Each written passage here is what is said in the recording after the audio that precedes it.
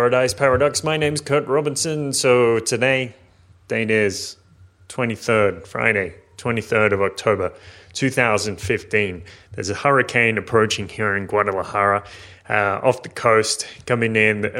Reputedly, it's the most powerful hurricane in all of recorded history. It's a Category 5 hurricane coming off the coast there, like the coast right near me, like 3 or 4 hours away, in Puerto Vallarta and Manzanillo. And I'm not too worried about it. I mean, it's like 250 kilometers away, 3-4 hours away, so by bus anyway. But so not too much of a worry. It's just, I mean, I didn't even realize that there was a hurricane coming. I just noticed it was raining, and doesn't seem to be particularly raining any more than it usually does when it rains. So everything seems fine for the moment.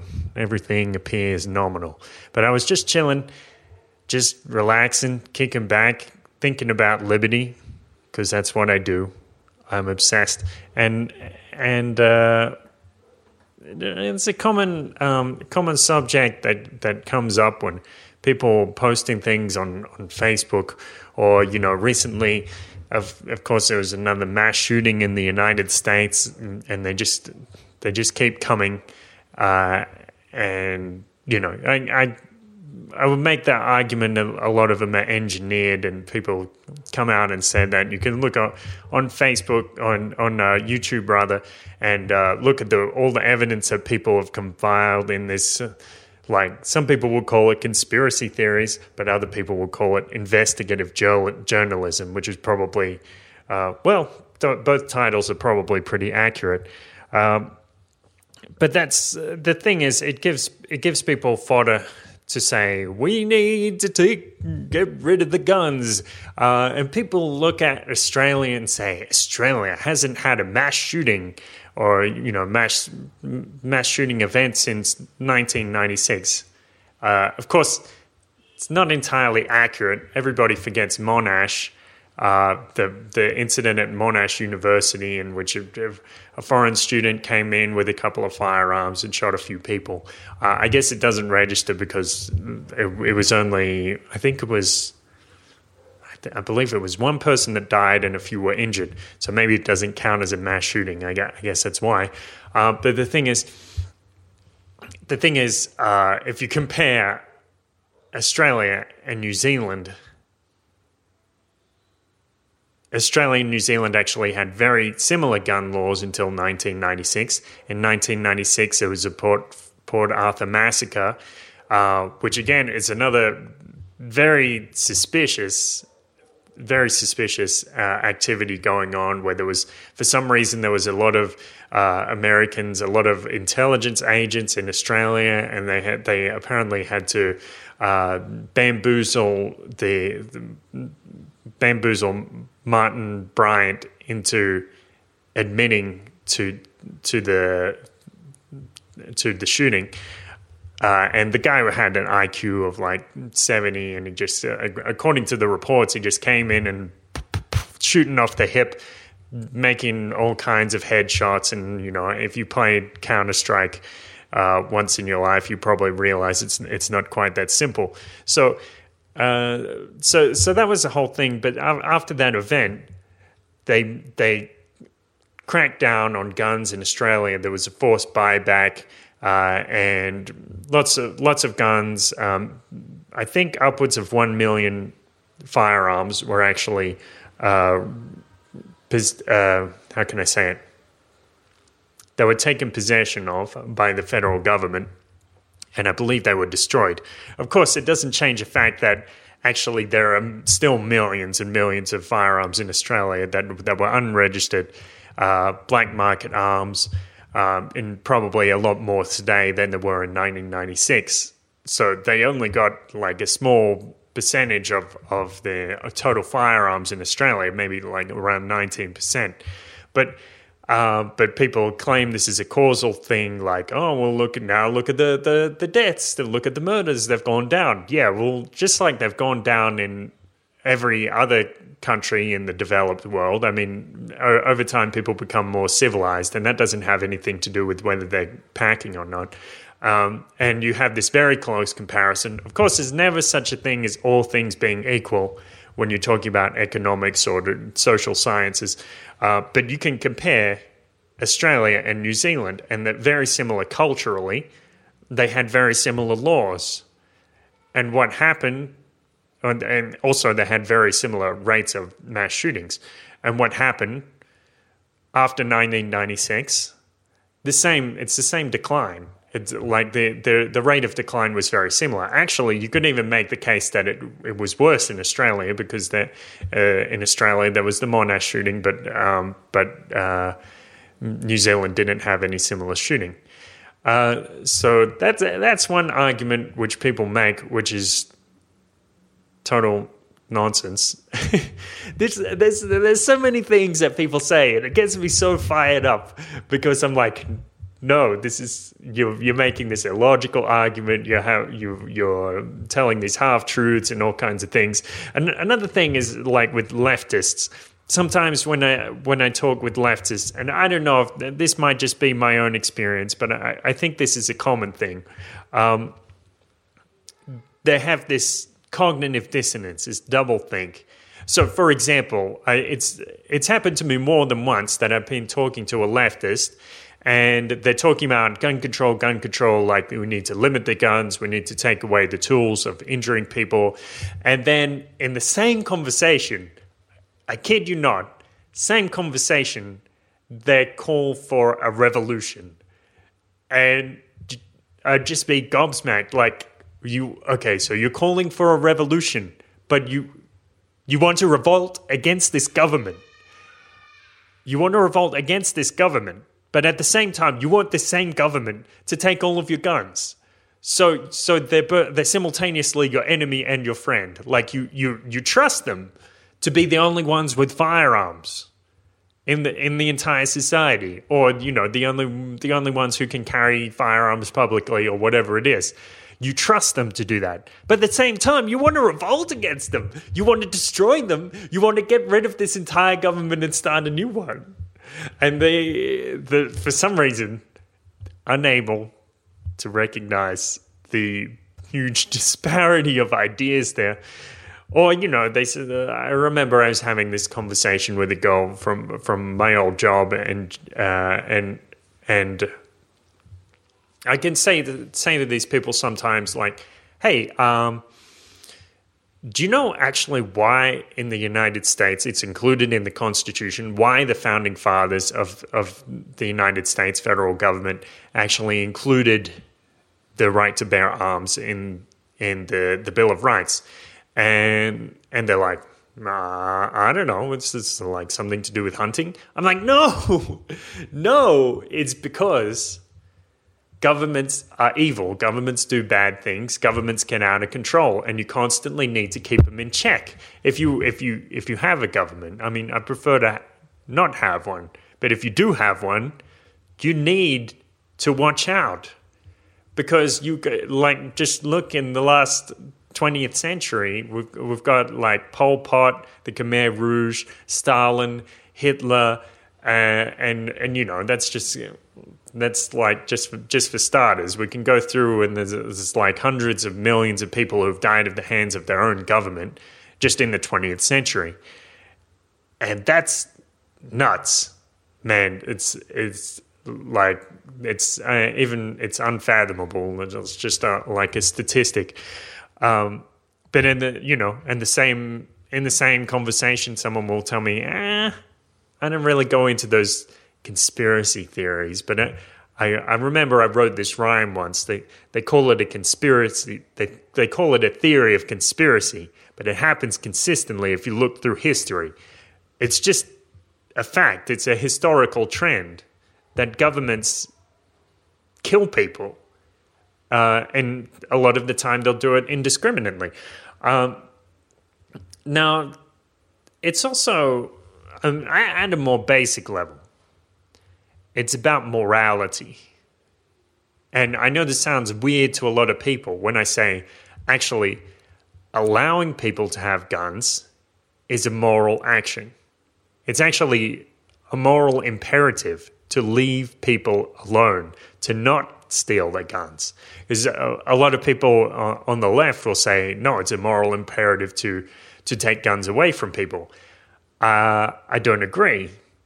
And I'll tell you why. So the maxim of law is the burden of proof lies on him who claims, not on him who denies.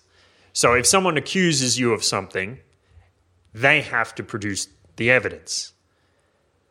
So that's where we get the more common expression in the common vernacular, which is not guilty until proven innocent. Innocent until proven guilty. Innocent until proven guilty, because the burden of proof is on someone to demonstrate that you're guilty. So the null hypothesis, the assumption, is that you're innocent. And that makes perfect sense, and everybody would want that in their corner if they're being accused of something. They would want people to assume assume the null hypothesis that they're actually innocent, rather than assuming that because they're being accused, they're actually guilty of something. And that's something foundational in justice. So the thing is, it's unjust to punish an innocent. And that's kind of the definition of justice, almost. I mean, I think that my definition of justice is, one traditional definition of justice is to each what he deserves. And my definition of justice would be the guilty are punished or rehabilitated or they have to pay reparations.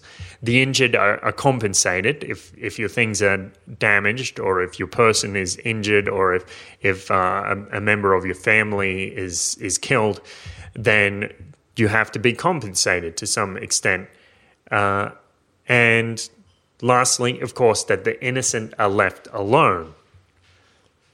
If you go around harassing innocents, then that cannot produce justice, because that is the opposite of justice. But I go on to elaborate. What is an innocent? An innocent is someone who hasn't harmed anyone, interfered with another's property against their will, nor defrauded anyone in an agreement. So it hasn't behaved fraudulently. Now, if you believe in government, you might have a different definition of justice. You might think the definition of justice is do what I say, or do what the government says. And that would mean that an innocent is someone who hasn't violated any government decrees. But if you think about this for like 5 seconds, it doesn't take long. You just need to pick it apart a little bit. You can see very quickly that is a very, very bad definition of justice, a very impractical one, and one that allows a lot of abuses of power. Because if your definition of justice is that someone should be punished if they don't do what an elite group or a particular dictator says, then someone can command you to kill someone just because of the color of the skin, the kind of apparel that they're wearing, like with Pol Pot when he ordered the extermination of thousands of people because they were wearing glasses. They can command you to do that, and if your definition of justice is that you have to obey their orders, or it's unjust for you to disobey them, then you're caught in this peculiar position of having to kill someone, or having to kill someone who hasn't done anything wrong to anybody, or admitting injustice, which is a terrible position to be in, and that's the philosophical position that this definition puts you in. Now, many people get uncomfortable when you start to question the law. They think that once you get the thin end of the wedge in and say, well, hang on, this law, maybe we don't have to obey this, or maybe this law doesn't really count. Maybe it's not a moral imperative to obey the law. They'll get uncomfortable and they'll start to say stuff like, well, that just sounds like anarchy. And of course, when I ask them, well, what do you mean? What is anarchy? Of course, they don't know. They have no idea. But they know that if you question the law, it leads to anarchy. That's somehow something that's been into a lot of people, especially English speakers. But the reason they think that is because they are very, very ignorant of the law. So ignorant that they don't even know the basic principle, which is the difference between malum in se and malum prohibitum. So malum in se and malum prohibitum are two types of law. Malum in se means wrong of itself, and malum prohibitum means wrong because we say so, or wrong because it's prohibited. So laws that are malum in se are things like assault or theft or fraud, things that any reasonable person would recognize as wrong, as immoral. So injuring someone, stealing something, killing someone, and anybody would recognize those things as immoral. And in a court of common law, with no legislation, with absolutely no legislation, people who injure others or assault others would still be punished or forced to pay reparations or whatever, depending on the particular form of justice. You don't need legislation for that to happen. But malum prohibitum means that it's just a declaration. So you could say that it's illegal, or it's wrong not to kill someone when I say you need to kill someone. Or you could say that that's an extreme example. But you could also say it's wrong not to. It's wrong if you exceed 100 kilometers per hour on this particular stretch of road, and that's just it's not necessarily backed up by science. It's not necessarily carefully researched. It's not necessarily evidence based. It's just a declaration. So it might have science behind it, but it doesn't have to, and it doesn't have a victim. It doesn't have a direct victim. Malum in se, laws that are mala in se, they always have a victim, a direct causal victim. Laws that are malum prohibitum almost never have a direct causal victim because they don't need a direct causal victim, because it's just if you do this thing, then it doesn't matter if someone is injured, you will still be punished. And now some people will say to me things like, oh, well, I would argue that speeding, like going over 100 kilometers an hour, actually does have a victim. And my question is, does it have a direct causal victim? Like if you're just going 100 kilometers an hour and you don't run into somebody, is there a victim? And obviously there isn't a victim. There's just some kind of weird, again, this double think that people get so clouded in their thoughts, are unable to actually distinguish whether there's a victim or not. Or they try to make the argument to me that if I have a gun in a safe in my home, locked up, then I'm somehow responsible for someone on the other side of the country, on the other side of the town, shooting another person. And you have to look at this causal relationship, like whether I have, if I have the gun or if I don't have the gun, if I have an empty safe, or if I don't have any weapons in my house at all, does that actually stop this mass shooting on the other side of town, on the other side of the country? And it will be very, very difficult for you to make the argument that somehow me possessing a safe with a weapon in it caused directly or even indirectly the mass shooting of somebody on the other side of the country. That is a very, very difficult philosophical position to assume. So one must be vigilant in one's thoughts. Now, so the thing is, it's a great trick, because the people say, it's the law. it's the law. We have to do this because it's the law. But hold on. Not all laws are equal. Some laws are malum prohibitum, and some laws are mala in se. Just because it's the law doesn't make it good, doesn't make it right, doesn't mean that somebody is affected. If a law says that you have to stand on your left foot and jump up and down and whistle Dixie out your asshole for 5 hours a day, that doesn't make it right. And just because you get rid of all the mala prohibita laws doesn't lead to chaos, which I think is what people are referring to when they say anarchy. So these are some basic, important distinctions that you have to think about when you're discussing law. And it's unfortunate that a lot of the time people will make all kinds of declarations and say that they advocate this and that law, this law. They don't even realize that when they talk about a malum prohibitum law, it's actually a threat of violence against somebody.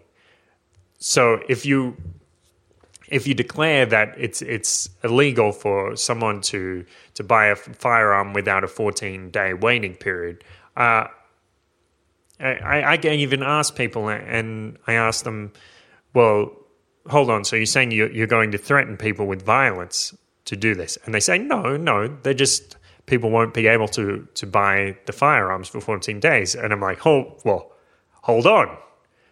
What are you saying? What are you really saying? Let's investigate this. Be vigilant in your thoughts. Because if I open my gun store and I decide to sell to people without a 14-day waiting period, what's going to happen? And they might dodge a question and say, oh, well, I just, you wouldn't get permission. You wouldn't get a business license for that. And I would say, well, why do I need permission? It's my gun store. It's my guns, my capital, my house that I'm selling them out of or wherever. Why do I need permission? What's going to happen if I don't have permission? And if the person you're talking to is intellectually honest, of course they'll say, well, you will be locked up or you'll be fined.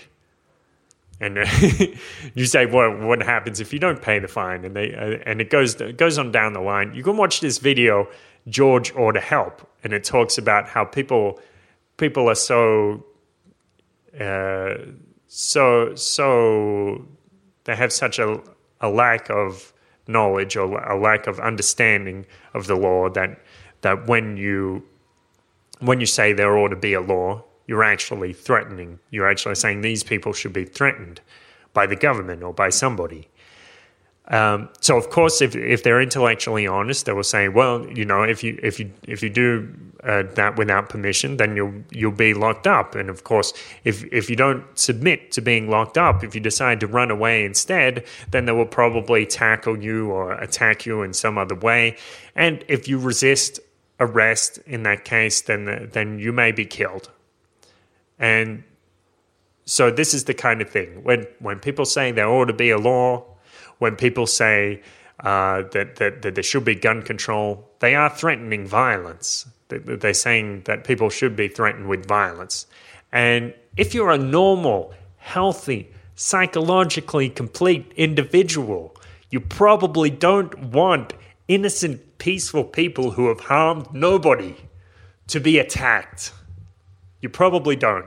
So if you hold that position, be vigilant with your thoughts. Be careful of what you are advocating. Your words have power. Your attitudes have power. Your ideas have power.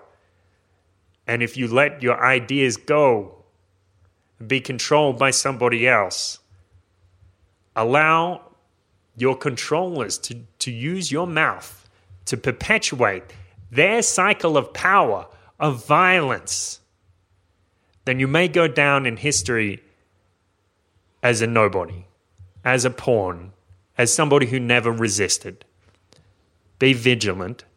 Be vigilant in your thoughts. So the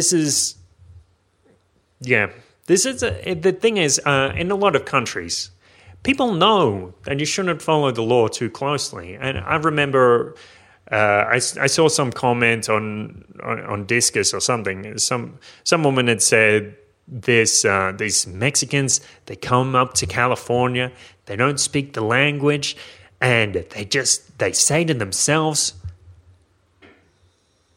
we shouldn't follow the law too closely. And I say, really? They say that? Because I would like those people as neighbors. Those are my kind of people, for real.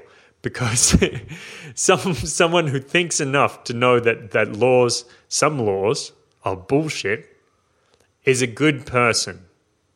I mean it, a good person. I mean a morally correct person. Because if you have some blind, obedient follower, and someone tells them to do something, to kill somebody, and they say this Nuremberg defense, I was just following orders later. And they kill people. If you want good people, if you want to surround yourself with good people, intelligent people, people who will have your back, people who are willing to stand up for you in a tough situation.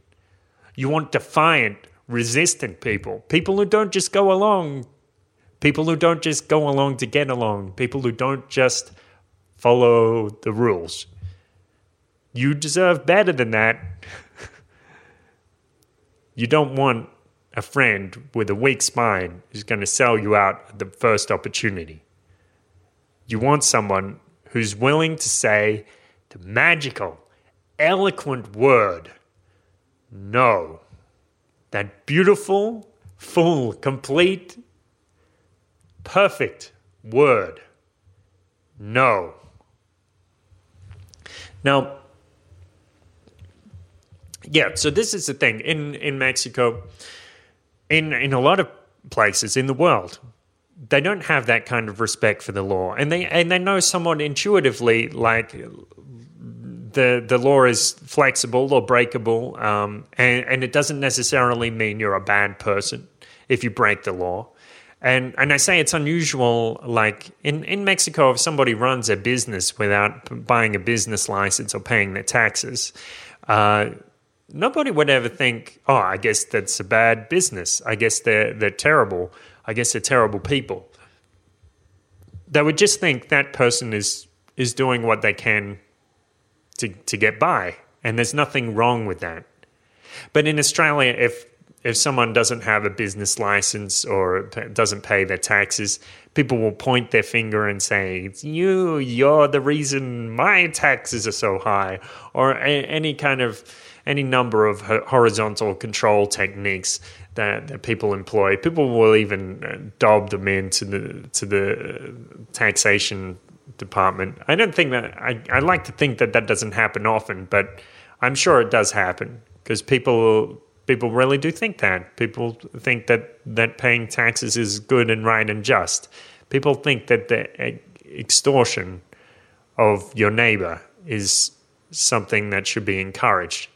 Now, even so, you can tell that people, even in a state worshipping nightmare country like Australia, that just I'm being harsh, but I mean I love Australia, but but I have my criticisms. So even so, people will say there's a rule that you have to follow, or there's a rule that's in the rule book when you're getting your provisional license or your blank license or whatever, and people will say, well, this rule.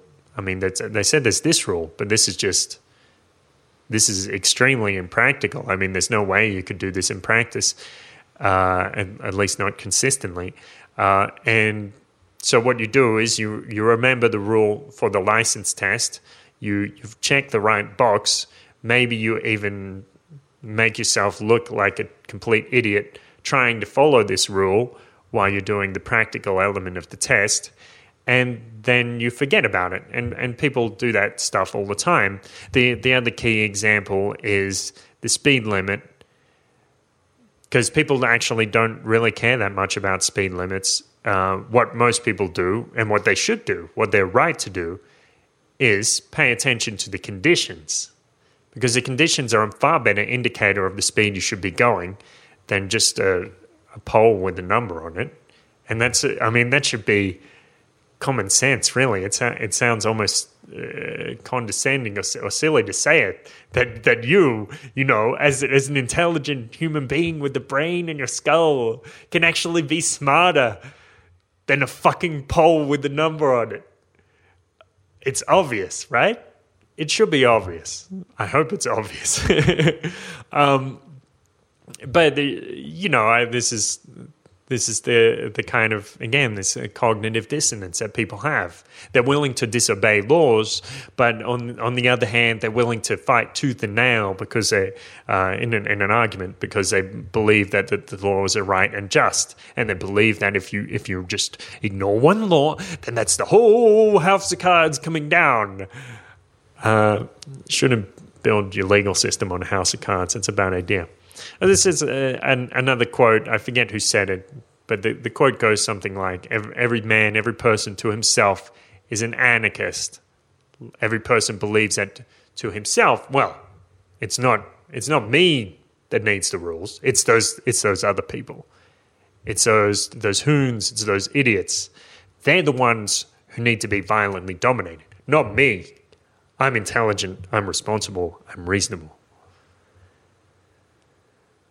But everybody believes that to some extent. Then there's the other quote from Larkin Rose. It came up on Facebook the other day. He said, well, providing first you have to get these people to admit that they're actually talking about threats of violence, because a lot of the time they will avoid that question any way that they can. But if you can get them to admit that what they're actually advocating is threats of violence towards innocent people, then you can ask them, how much violence is the exact right amount of violence against me? How many violent threats should be made against me? Because you're obviously saying that violence is a good way, or threats of violence are a good way of organizing a society. So obviously it must be, if it's good for the society, it must be good for you and me. How much is good against me, and how much is good against you? What's the exact amount of violence that you need to behave like a sensible person? And of course, nobody would admit that they need to be violently threatened. Well, actually, some people will make that case.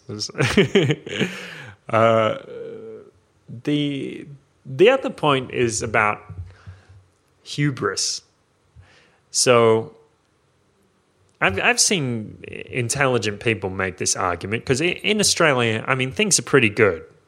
Like I said, I have my criticism, but things are pretty good in Australia. Good standard of living, low crime.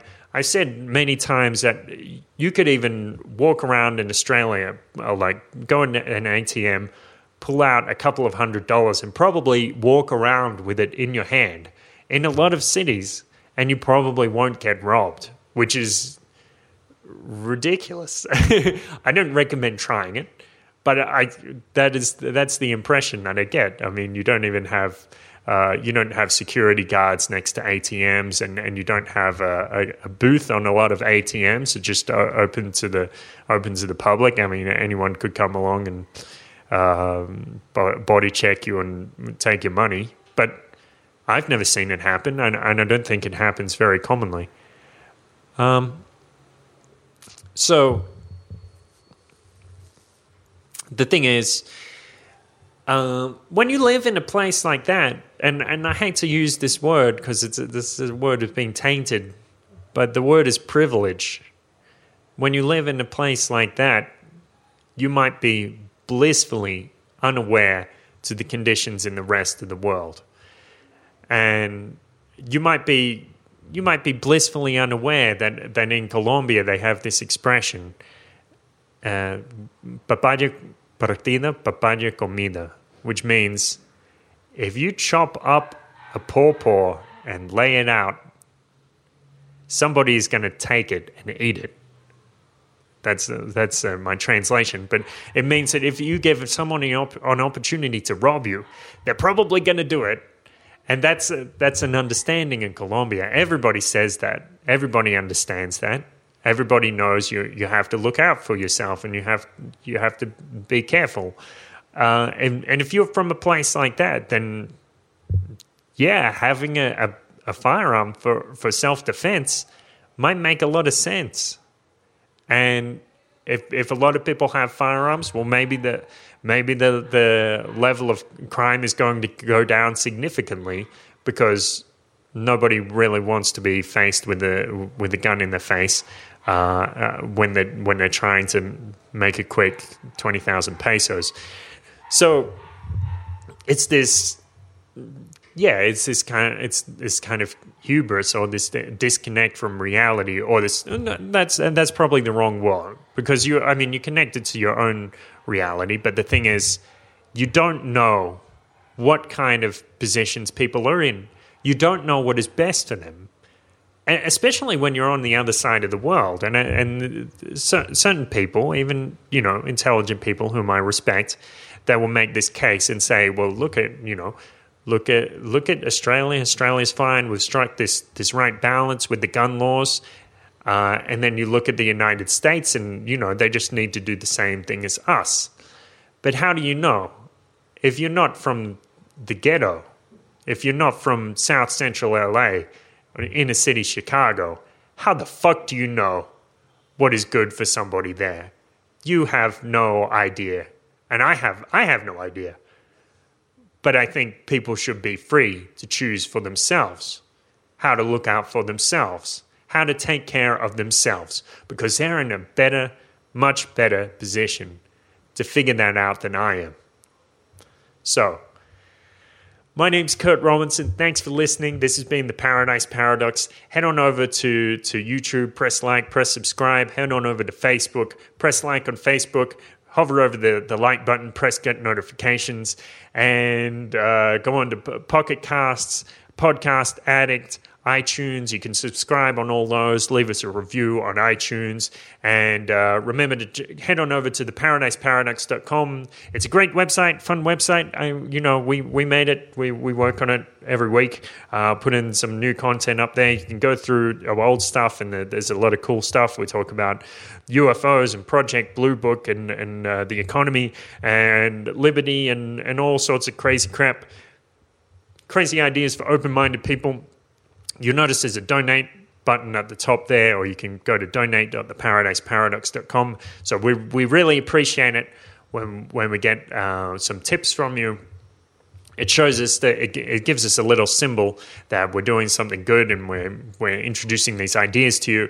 So we appreciate that so much.